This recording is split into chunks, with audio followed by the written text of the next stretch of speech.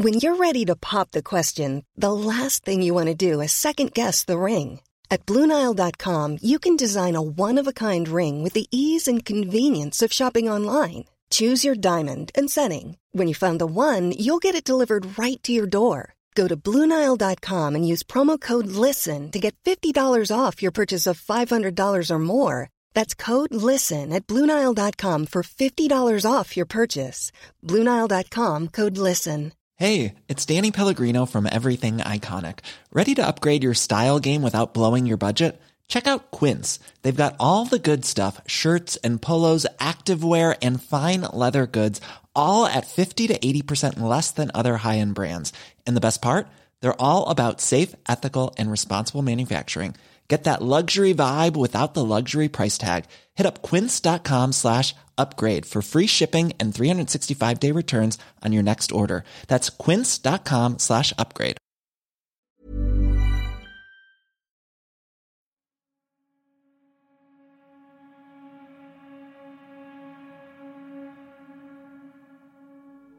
Hello and welcome back to Pediapod. This month, pharmacogenetic profiling in children with medical complexity.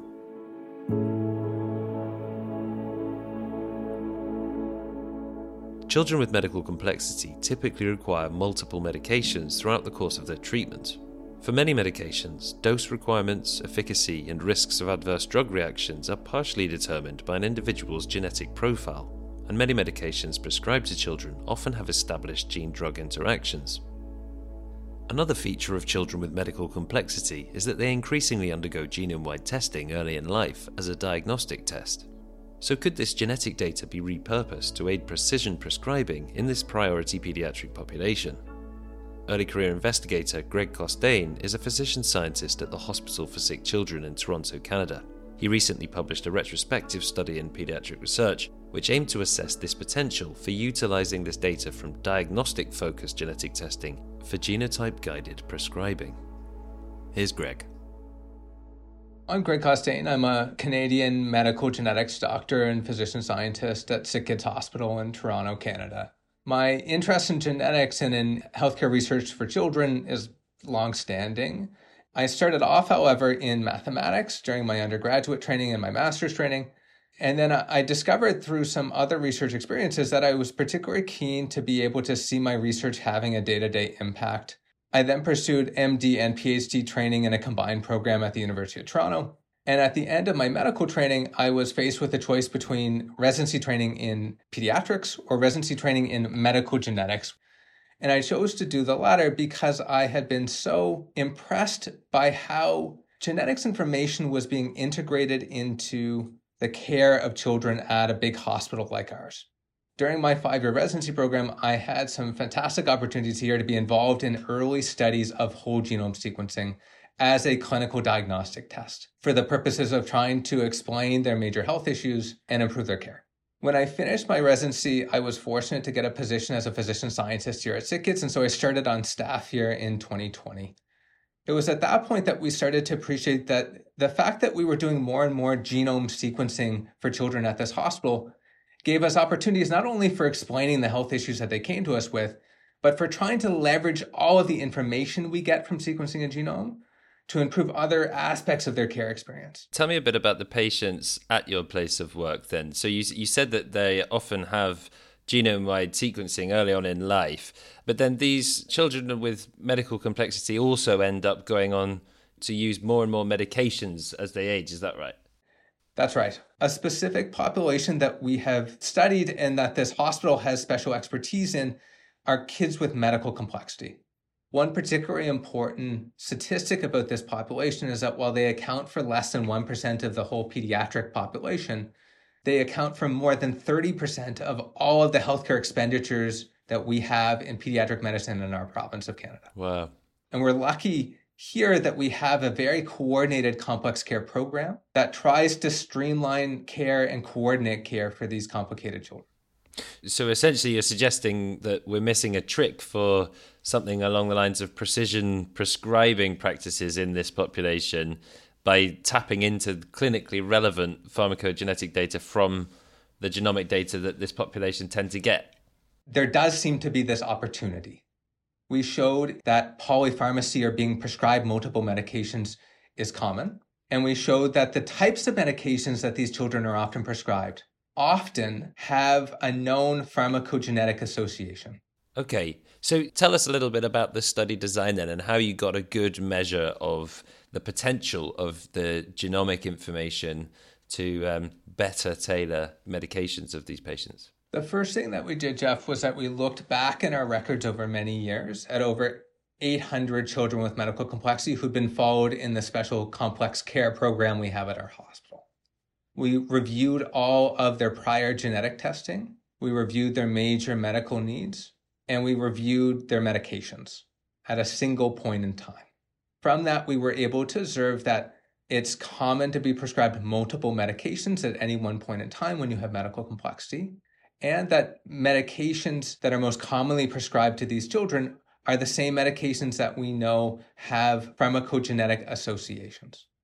Next, for a subgroup of those children for whom we had already organized genome sequencing on a research basis, we were able to extract their medications in more detail, and we were able to use the genetic information we already had to describe their pharmacogenetic profile, with the idea that we would identify genetic differences that might tell us about their metabolism of common medications. What we found in this smaller group of 50 children is that almost half were currently prescribed a medication for which their pharmacogenetic profile suggested dosing might have been adjusted at the point of prescribing. What do we mean adjusted? Just like a different dose or a different drug altogether, or either? Either. In some cases, a different dose to avoid therapeutic failure. And in some cases, potentially escalation to a different class of medications so that a period of prolonged treatment trial might not have been attempted because it was less likely to be successful. Presumably, if you did use that information, you would not only hopefully avoid things like adverse drug reactions, but you presumably also save money. Those would be our hypotheses too. And that's what we're most hoping for, that this process could potentially streamline care for children and their families, help us to avoid situations where medications are prescribed initially at an improper dose. And our hope is also, as you alluded to, Jeff, that there's a potential here for this process to be cheaper than the current system that we have in place. What we haven't shown yet in a prospective manner is that this could be done at a hospital level or to scale. And we haven't shown yet that it will impact care decisions to a point that's meaningful, and that it would not create an additional burden on the system that we're not expecting. The other important caveat with pharmacogenetics, particularly in children, is that our genetic profiles that we can assess and make sense of currently do not explain everything about how drugs will work for us. Even when we have at our fingertips access to essentially someone's entire genetic sequence, we're still not able with a high degree of certainty to predict exactly how someone is going to respond to a medication, nor are we able to guarantee that there will or will not be a serious side effect. Do you think that tapping into this information is only really going to be worthwhile in the sort of patient population that you work with that, typically involves, polypharmacy, lots of drugs, and it's worth that extra workflow and cost?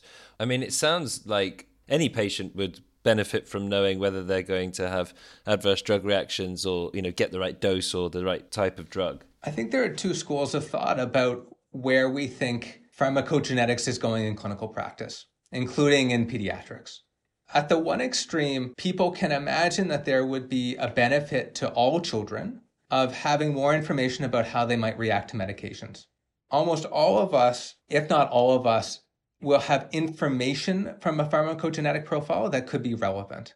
A pharmacogenetic result is not necessarily positive or negative, it's descriptive. A finding that someone might metabolize or break down a drug faster than we expect or slower than we expect could be informative. However, a finding of a normal result or a typical result, where we expect someone to metabolize drugs in the usual manner, is also a piece of information that could theoretically be useful, whether it's providing additional reassurance up front, or if it's in explaining why or why not to continue on a certain medication over time. At our hospital, I'm aware of other efforts by my colleagues to explore the role for pharmacogenetic profiling in other pediatric populations. For example, children who might be undergoing major surgeries or organ transplants. I'm looking forward to their results being shared in the years to come because I think those study designs are going to, by virtue of their prospective nature, generate the evidence that we would need to help us make decisions about day-to-day clinical care. Do you think there would be a sort of snowball effect if pharmacogenetics was adopted more broadly, because then we would have more and more data about adverse drug reactions and so on? Our experience in other areas of genetics has been exactly that. And so there can be a positive feedback loop. For now, most of the data that we have about pharmacogenetics in clinical practice comes from research studies. In terms of the information that we used to decide which of the many putative pharmacogenetic associations seem to have enough clinical evidence to potentially be relevant to our patients, we used an incredible open access resource called CPIC, the Clinical Pharmacogenetics Implementation Consortium. And this is an effort that I am keen to praise because it is not self-serving and I have no other connection to CPIC. This recognition that data sharing and rigorous critiques of methodology are very important in deciding which pharmacogenetic associations might truly be clinically relevant makes this international coordinated effort so impressive and important. So what are you going to do next then? You alluded to a prospective study. Is that on the cards in the near future? That's one of the things that we're hoping we'll be able to move forward with over time. My interest in pharmacogenetics stemmed not from being a researcher who is specifically building a program related to pharmacogenetics, nor from being a pharmacist. Instead, it comes from being a medical geneticist involved in different aspects of the care of children with suspected genetic conditions or children with medical complexity. And so I'm keen to see us using the data that we get from genome sequencing for a variety of additional purposes if we think it can help our patient population, including but not limited to pharmacogenetics. Going forward, we have other ideas about how we might be able to leverage information from pharmacogenetics to give us other information about unrelated health risks to our patients or their family members, information that might be relevant in family planning, that is, again, unrelated to the primary reason we were doing the genetic testing for our patients, and the idea that we might be able to ultimately get information from the rest of our genome sequence or from our genetic background that will help us better prognosticate about outcomes in children who have rare genetic conditions. Pharmacogenetics is not going to be a panacea that tells us exactly how to prescribe medications or when to prescribe medications or how much medication to give. We think it could be one piece of the puzzle and information that would be better to have on hand than to not have. That was Greg Costain at Sick Kids Hospital, Toronto, Canada. And that brings us to the end of this episode. Thanks as always for listening to Pediapod. I'm Jeff Marsh. See you next time.